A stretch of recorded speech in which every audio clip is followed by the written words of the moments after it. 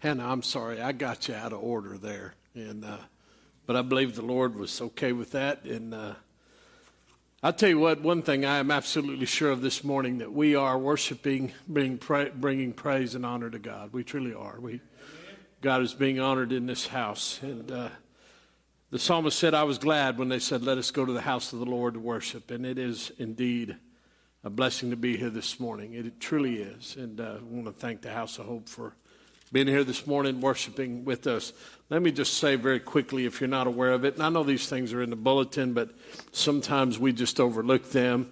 David and Dawn Kalenbrink, their son, Justin, and daughter-in-law, Brooke, Thursday they had this much-anticipated day in their life, Thursday, June 17th.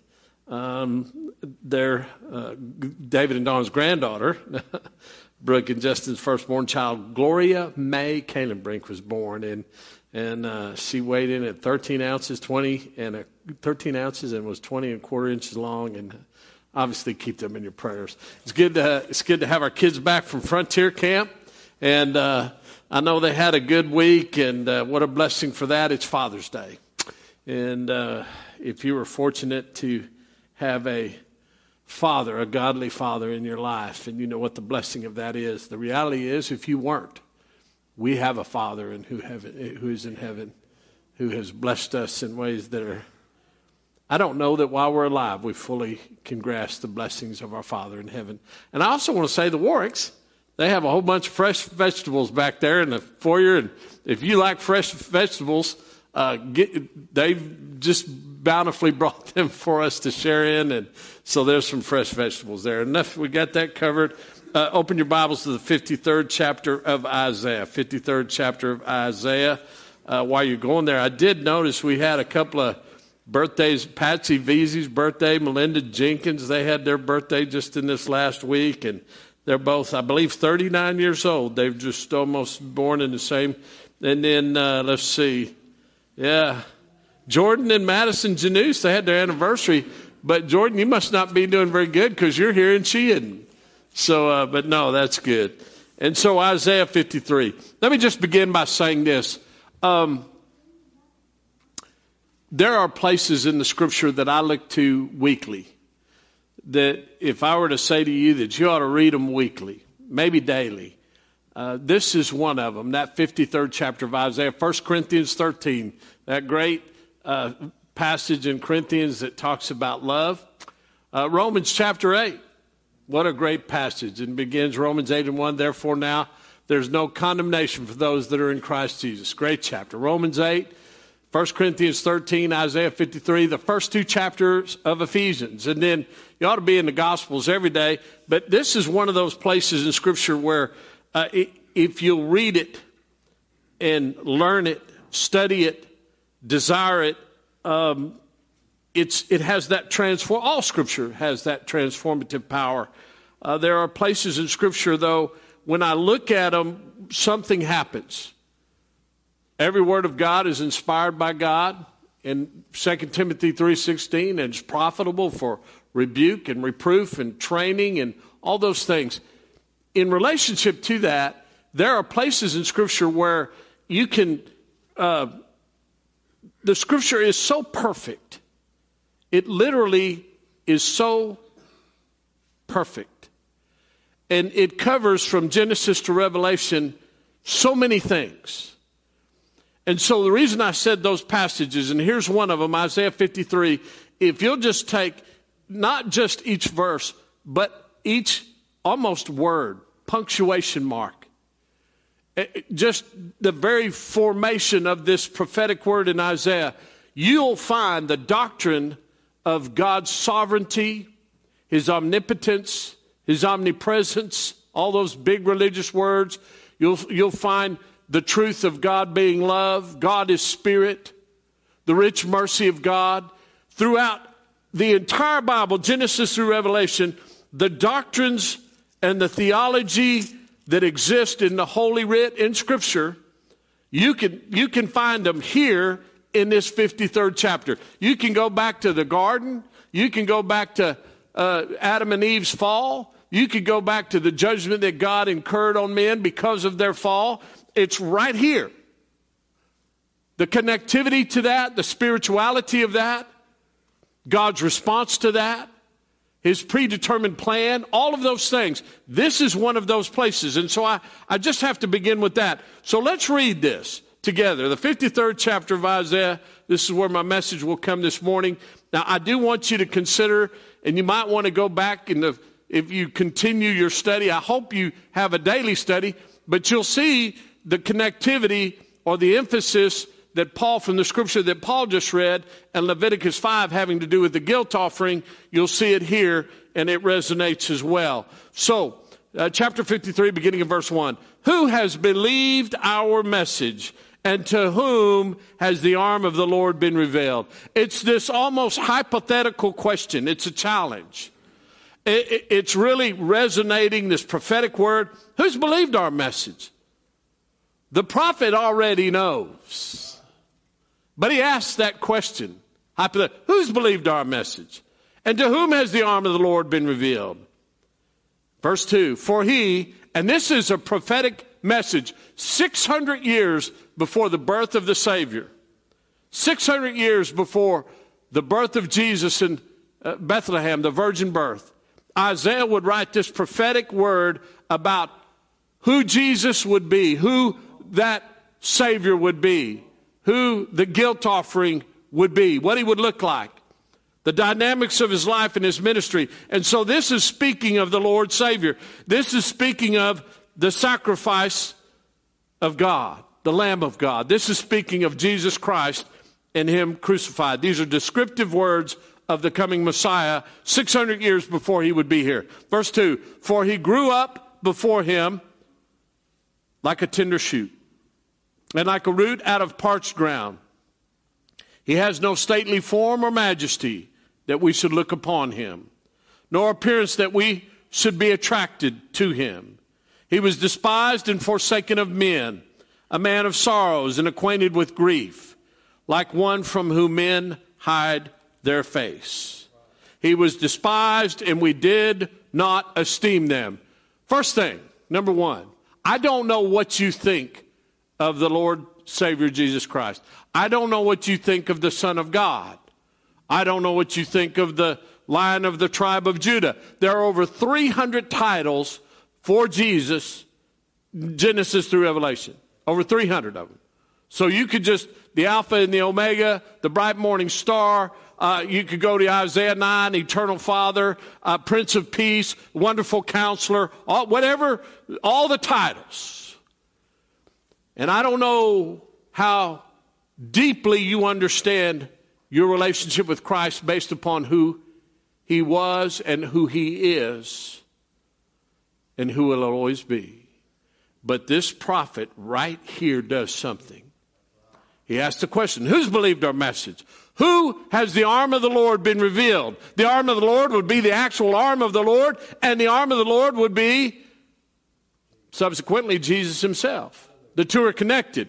The arm of the Lord is Jesus. The arm of the Lord is the incarnate reality of God's arm in the life of Jesus Christ, his Son. And so, who's believed that message? Who has the arm of the Lord been revealed?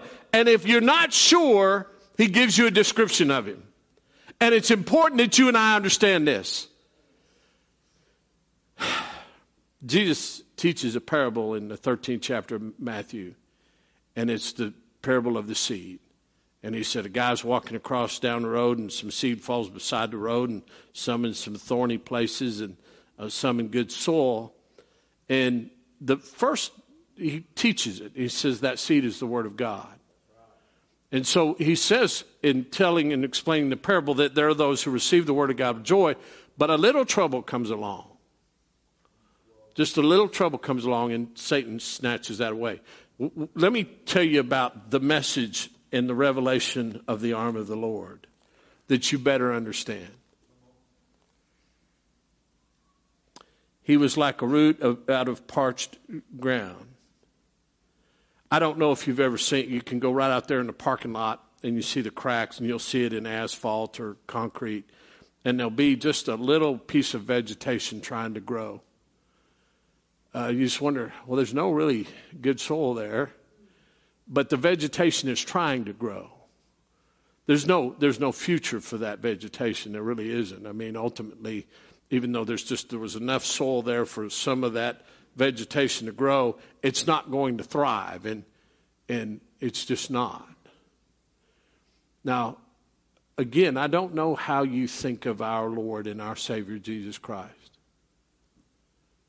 My personal belief is that he's been dumbed down in a lot of ways. That we've made him he who is uncommon. We've made him common. I don't believe in many ways fully understand his majesty. But if you go to the 9th chapter of the book of Job, and Job is suffering, he's lost everything. And his friends have come to him and accused him of just sin. And even his wife would say, you need to curse God and die. And he's suffering and in his own weakness and pain and disease now and the loss of his wealth and his children. He said in chapter 9, he said, I'm just a man. I can't take God to court. I can't do it. I need someone who is a mediator. But what he was, I need someone who can touch God and touch me, and that I would not be afraid in my bones. What does this have to do with the Word of God being planted and you receiving that and maybe a little trouble coming your way? Here's something you better understand about the Lord and God's sovereignty and his love for you. And Isaiah starts it perfectly here. I have no idea what you think of yourself. It's one thing to question you and I, what do we think of God? As important as that question is, maybe the more important one is, what do you think of you? And there's a lot of psychology with that. But the entire Bible is the story of God and his Son and his will for you and I. It's the story of God and his Son and humanity, his creation. And it's very important that we understand who God is ultimately, what he did for us. And then in light of that, who we are.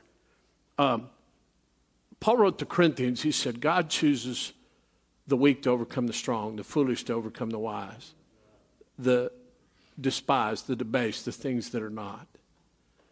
And if you believe in spiritual warfare, one of the things that Satan, he's the father of all lies, his native tongue is deception, John chapter 8. And if you believe in spiritual warfare, that he prowls around like a lion looking for someone to devour, if you believe that. And then you're trying to figure out who God is and who you are. It's something that you and I need to understand in the choosing of God. Samuel learned a lesson from God, and he even space that God doesn't judge the way men judge. He looks at the heart of a man. With the heart we believe, Romans in chapter 10. Above all else, the heart is wicked. And yet we better guard our heart, because out of it the well springs of life flow. And so all of that together, and I know that's a lot of stuff, but I want you, the scripture says, examine yourself. First, you better examine yourself in relationship to who you understand that God is and the basis of who you are and what he did for you and why he did it, and not just the why, but how he did it. And how he did it, we know that for God so loved the world, John 3:16, that he gave his only begotten son. What does that mean? If you want a description of the only begotten son, the one who is now sitting at the right hand of God, the one who descended from heaven, who subjected himself to a virgin birth, fully 100% God, the Holy Spirit, fully 100% man, his mother, the Virgin Mary, 100% man, 100% God. And back to Ephesians 9, for a child shall be born to us, a son, and he'll be called Wonderful Counselor, Prince of Peace, Eternal Father. But you better make sure you understand one thing. In Job's dilemma, I need someone who can touch God and touch me. Someone who is like me and like God. I don't know anybody like that. Let me tell you something. The Son of God was one who was like a tender shoot. That was like that piece of vegetation growing up, and you wonder, oh, what a poor, pitiful piece of vegetation. I mean, it's destined for nothing. It really has no future. That's the way he was seen. He was seen poor and pitiful, like a root out of a parched ground. He had no stately form. Nobody would just look. He's not the kind of man that you just would have looked at. He grew up as a minority in an impoverished part of the world, from a race of people that had now been slaves. And he grew up in a carpenter shop, and he was born in Bethlehem, and he grew up in Galilee, and he was a Nazarene. And they said, well, there's nothing good that comes from those places. Nothing at all. He wasn't this, I don't know, sometimes we make him to look effeminate, or something that is something that may be attractive in the realm of your understanding. And the truth of the matter is, God decided, and 100% God, eternal Father, Prince of Peace, a son that was born, the very Son of God, that he would be born, and really in a place that was almost meaningless historically from a powerful nation perspective. In a enslaved people, in the poorest of communities, and there was nothing about him that you would have been, there's no appearance that we'd have been attracted to him. He taught with authority, and there was somebody that people say, there's nobody that's ever taught like him. There was the teaching, and that word of God is always attractive and challenging and convicting. But make no doubt about it, God showed up in the form of a man as a man of sorrow. He was despised and forsaken of men. I'm not giving the Pharisees a pass, but you almost have to fully, if you'll just be honest with yourself, you would have looked at him and say, this man, who is he? He's from Galilee. He's a Nazarene. This is Joseph's son. He's a carpenter's son. They didn't know who he was. How could he be the Messiah? How could he ascend to being a king? How? There's no way. And he's arrogant and he's pompous and he throws the scripture in our face. And they just thought so little of him that they plotted to destroy him and kill him. You and I probably would do the same. We really would. The same people that said, as he comes into Jerusalem, Hosanna, Hosanna, praise, they were just a very short prayer saying, crucify him, crucify him. He wasn't somebody he was despised. He was forsaken of men. He was a man of sorrows. He wept at Lazarus' tomb. I love this statement, but yet it caused me great sadness. Everybody I thought about this verse this morning as you would be here. This term, acquainted with grief. The older you get and the longer you live, we do become acquainted with grief. And then so much of it we just bring upon ourselves. You know, the writer of Hebrews would say that even though he attempted, he never sinned. He didn't. Even though he was tempted in all things, he never sinned. You know, what does our grief cause us to do? It can. Godly sorrow should lead to repentance. But grief can lead us to depression. It can lead us to violence.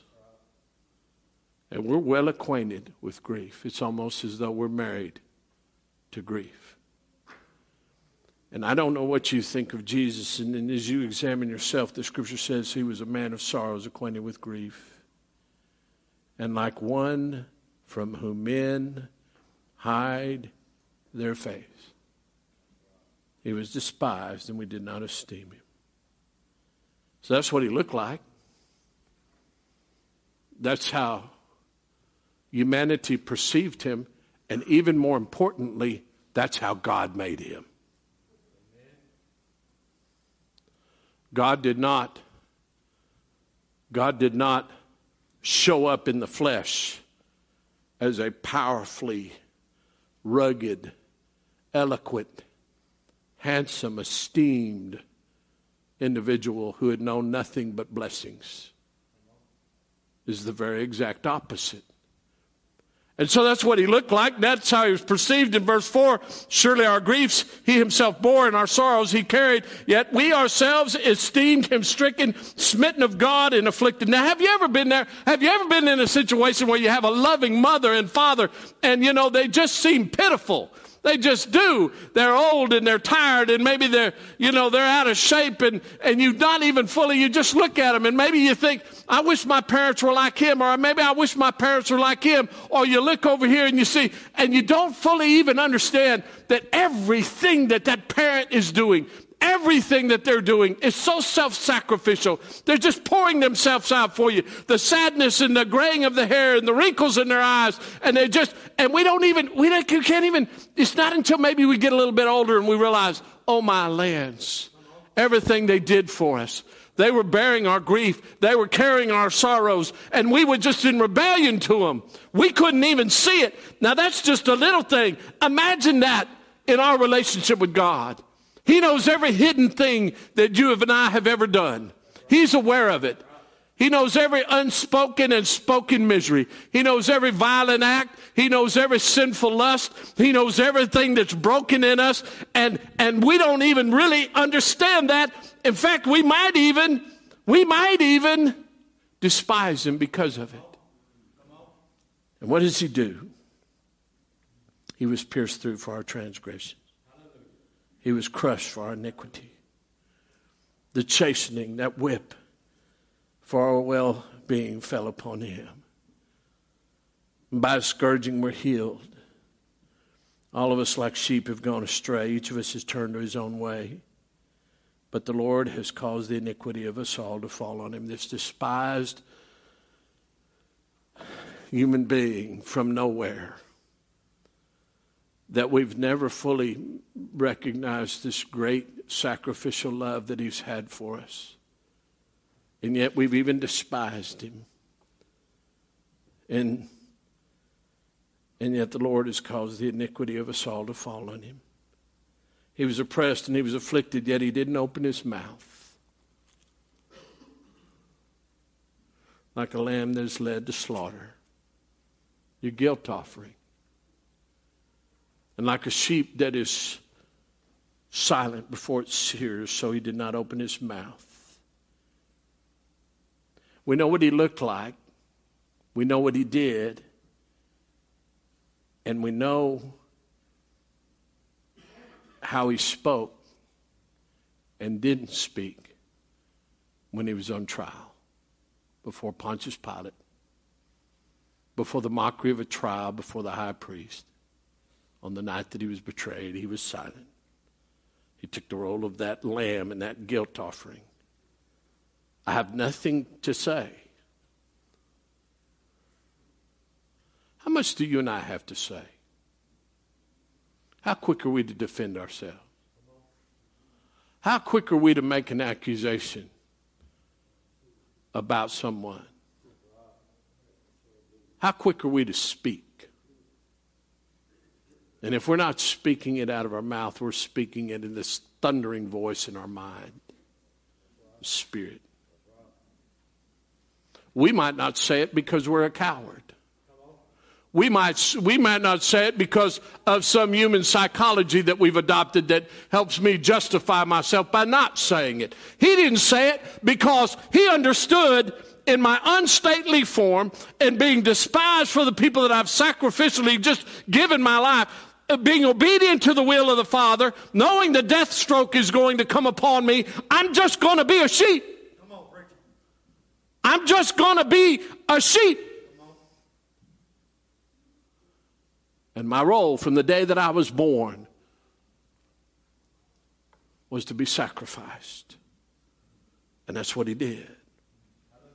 He was cut off from the land of the living for the transgression of my people to whom the stroke was due, the death stroke. His grave was assigned with wicked men. There's prophecy here. Yet he was a rich man in his death because he had done no violence, nor was there any deceit in his mouth. You know what he looked like? You know what he did? And you know how he spoke.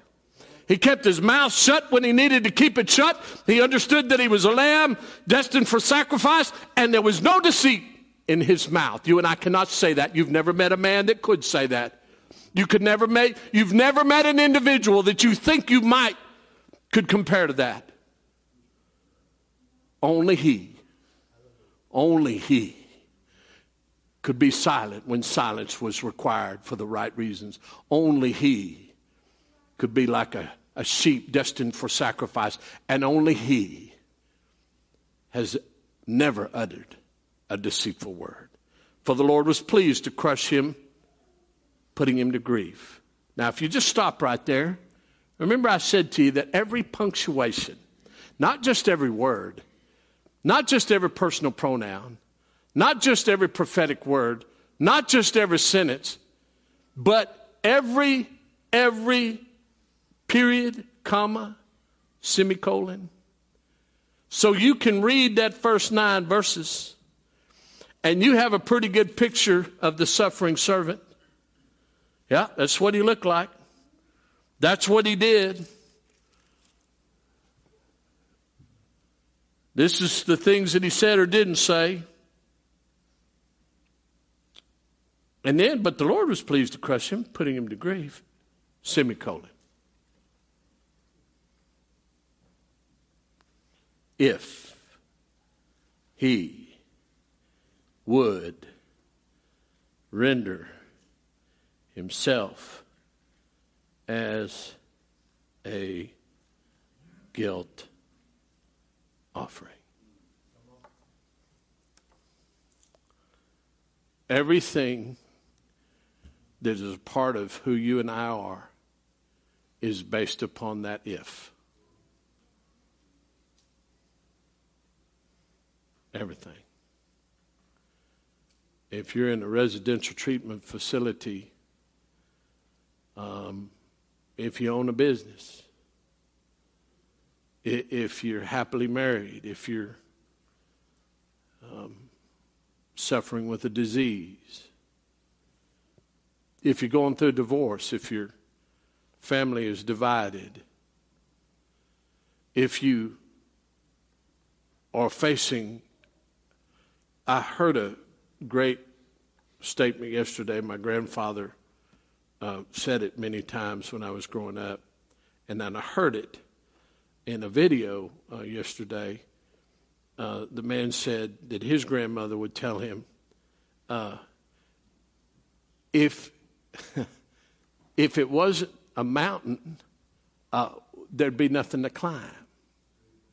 If the mountain was smooth, there'd be nothing to climb. Now, I want you to think about this. I don't know what the mountain is in your life. Now, I don't know. And I don't know what they've been. But I know whatever you've gone through in your life, good or bad, it's based upon one word that has to do with Jesus Christ and Him crucified and the knowledge of that. And it's based upon one thing, if. It's the greatest if in all the history of humanity. It's the moment in which all of humanity and the history and the judgment and the path and the decisions would hinge upon. You may not realize that. You may not live your life according to that. You may read the story of Jesus and you may believe He's the Son of God and you may believe in forgiveness of sins and you may believe in eternal life and you may not. But let me tell you, this really doesn't depend on whether you believe it or not. I mean, it does. But the dependence, the reality, the foundation of that was based upon one thing, one moment, and it was the if moment. All of this is good. All of that is great. He looks like a man. He looks even somebody that you just wouldn't even look at. I can relate to that kind of God. That's probably the God that I need. It's the God that Job needed. I love the fact that, man, He would do all these things on my behalf. I've never fully weighed Him. I love the fact that He was stricken for me. I love the fact that He was afflicted for me. I love the fact that He was pierced through for my transgressions. I love the fact that He was crushed for my iniquities. I love the fact that He was chastened for my well-being. I love all that. I love the fact that His scourging healed me. I like all that. I like the fact that the Lord has caused all the iniquity, my iniquity to follow. I like that. the death blow was taken from me. I like that. That's good. And maybe you see it that way. Maybe you don't. I don't know. Maybe you see Jesus as some little comfortable Mickey Mouse thing, or a cartoon, or a convenience, or a way to get something that, that you think is pleasurable for you here on earth. Maybe you think that it'll give me a promotion, or it'll give me a freedom from this, or a full bank account, or a blessing here, a blessing there, and that's all false. Every bit of it's a lie from Satan. You may encounter more trials and persecutions and mountains on the other side of Christianity, much more than you did before Christ. If you don't believe that, just start reading. But that's okay. But whatever it is, it all hinged upon one thing, no matter which side you're on, and it's the word if. If. If. Your entire being, your entire place in creation, your entire purpose in being born. Jeremiah will say that he knew you before you were formed in your mother's womb. And that only matters in eternity because of this statement. If he would render himself as a guilt offering. He didn't have to. He didn't have to leave the throne room of heaven. He didn't have to enter into the womb of a common woman. He didn't have to suffer the indignity of a place like Galilee or Nazareth. He didn't have to suffer the indignity and the cruelty of humanity. He didn't have to suffer the walking in the great distances in the heat and the suffering and the carpenters, the building of anything that a man would do with his hand. He had been in the throne room of heaven. He spoke creation into being. Read about it. Genesis chapter 1. Go to Colossians chapter 1. You want to know? You think of God being the creator? It's right there in Colossians. It was Jesus Christ. By him and through him and for him, Jesus Christ, all things were created. And he left that. He left that to dwell among men. And if that wasn't enough, then it's right there in the garden. And he's been betrayed. And all the men that he had walked with for 3 years taught them. They'd seen, they'd heard. Every bit of it's coming true. Isaiah is now coming true. And the moment was in the garden where there it was, Father, take this cup from me. And his sweat became like blood. And he said, however, not my will, but your will be done. Amen. That's the if. Amen. And he could have called. And the if could have taken place in any direction at any moment. It could have taken at the first stroke of the first spike. It could have taken in the place where they mocked him and they put a cover over his head and they were hitting him in the face, spitting upon him. It could have happened, and when they drove the crown of thorns, it could have happened. It could have happened before he drew his last breath. He could have called. Oh, he could have called a legion of angels. But what did he do? He rendered himself as a guilt offering. The greatest if in all the scripture was the moment Jesus Christ took the responsibility of a guilt offering. He was the ram. He was the turtle dove. He was the pigeons. He was the blood. He was even the priest. He was the altar. He was the sin. He was the guilt. It says, Paul said in Corinthians, he became sin. You might say in your life, well, I'll do this if. Well, I'll try to do this if. Well, Hannah, I'll try to do this if, Tammy, I'll do this if I can do this. Mark, well, if I can, if. I'll do my best. If. Those really don't matter, do they? I mean, we think they matter. We judge people on that, don't we? We truly do. We just do. Well, So 600 years before it happened, Isaiah said, this is what it's going to look like. This is what it's going to sound like. This is what the purpose is and God's purpose. And it all dependent upon one thing. If he would render himself a guilt offering. So the next time you get a little bit overwhelmed. The next time you get to feeling a little guilty. The next time you've been mistreated. The next time somebody's done something to you that you think is not fair. The next time you feel sorry for yourself. The next time you feel angry at someone. The next time you judge someone. The next time you speak violently or angrily towards someone. The next time you despise someone. Remember that all your iniquities have been taken away. The death blow that was due you and I was taken by someone else who answered the call of if. Can you imagine what that moment must have been like? Son, you spoke all this into being. We know every soul that's ever going to be born before it's formed in its mother's womb. Every one of them is going to go astray. Just read Romans chapter 3. Not one of them is going to do good. Not one. Genesis 6, God was so sorry he made man that he said he was sorry that he'd made man because evil was continually in his heart. And just imagine a conversation between God the Father and the Holy Spirit in heaven on the day of creation, and then when Adam and Eve sinned willfully and a plan was already in place. Son, you have to render yourself as a guilt offering. You have to become less than common.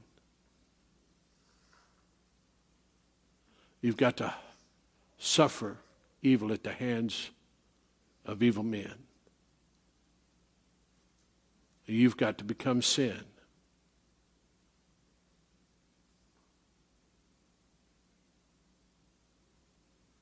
Would you do it? But even more important, because none of us would, but even more important, have you examined yourself in light of that? Have you taken the ifs in your life and tried to compare them to that moment in the life of Jesus?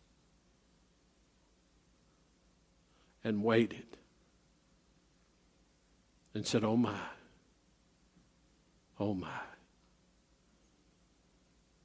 my very breath, my life, my sufferings, my blessings,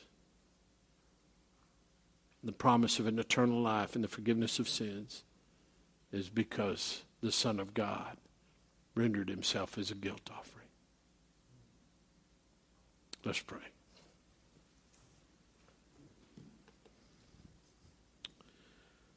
Father in heaven, our desire this morning is that we have offered a worship service that is pleasing to you, that is somehow, in some way, we have tried to learn and understand the role of your Son. And as we sing, all my hope is in Jesus. Father, I hope that we fully always understand that all of my hope is in Jesus. Because he would, in fact, render himself as a guilt offering. And like a lamb led to slaughter, he remained silent. We give you praise and honor for that, Father. It's in Jesus' name we pray.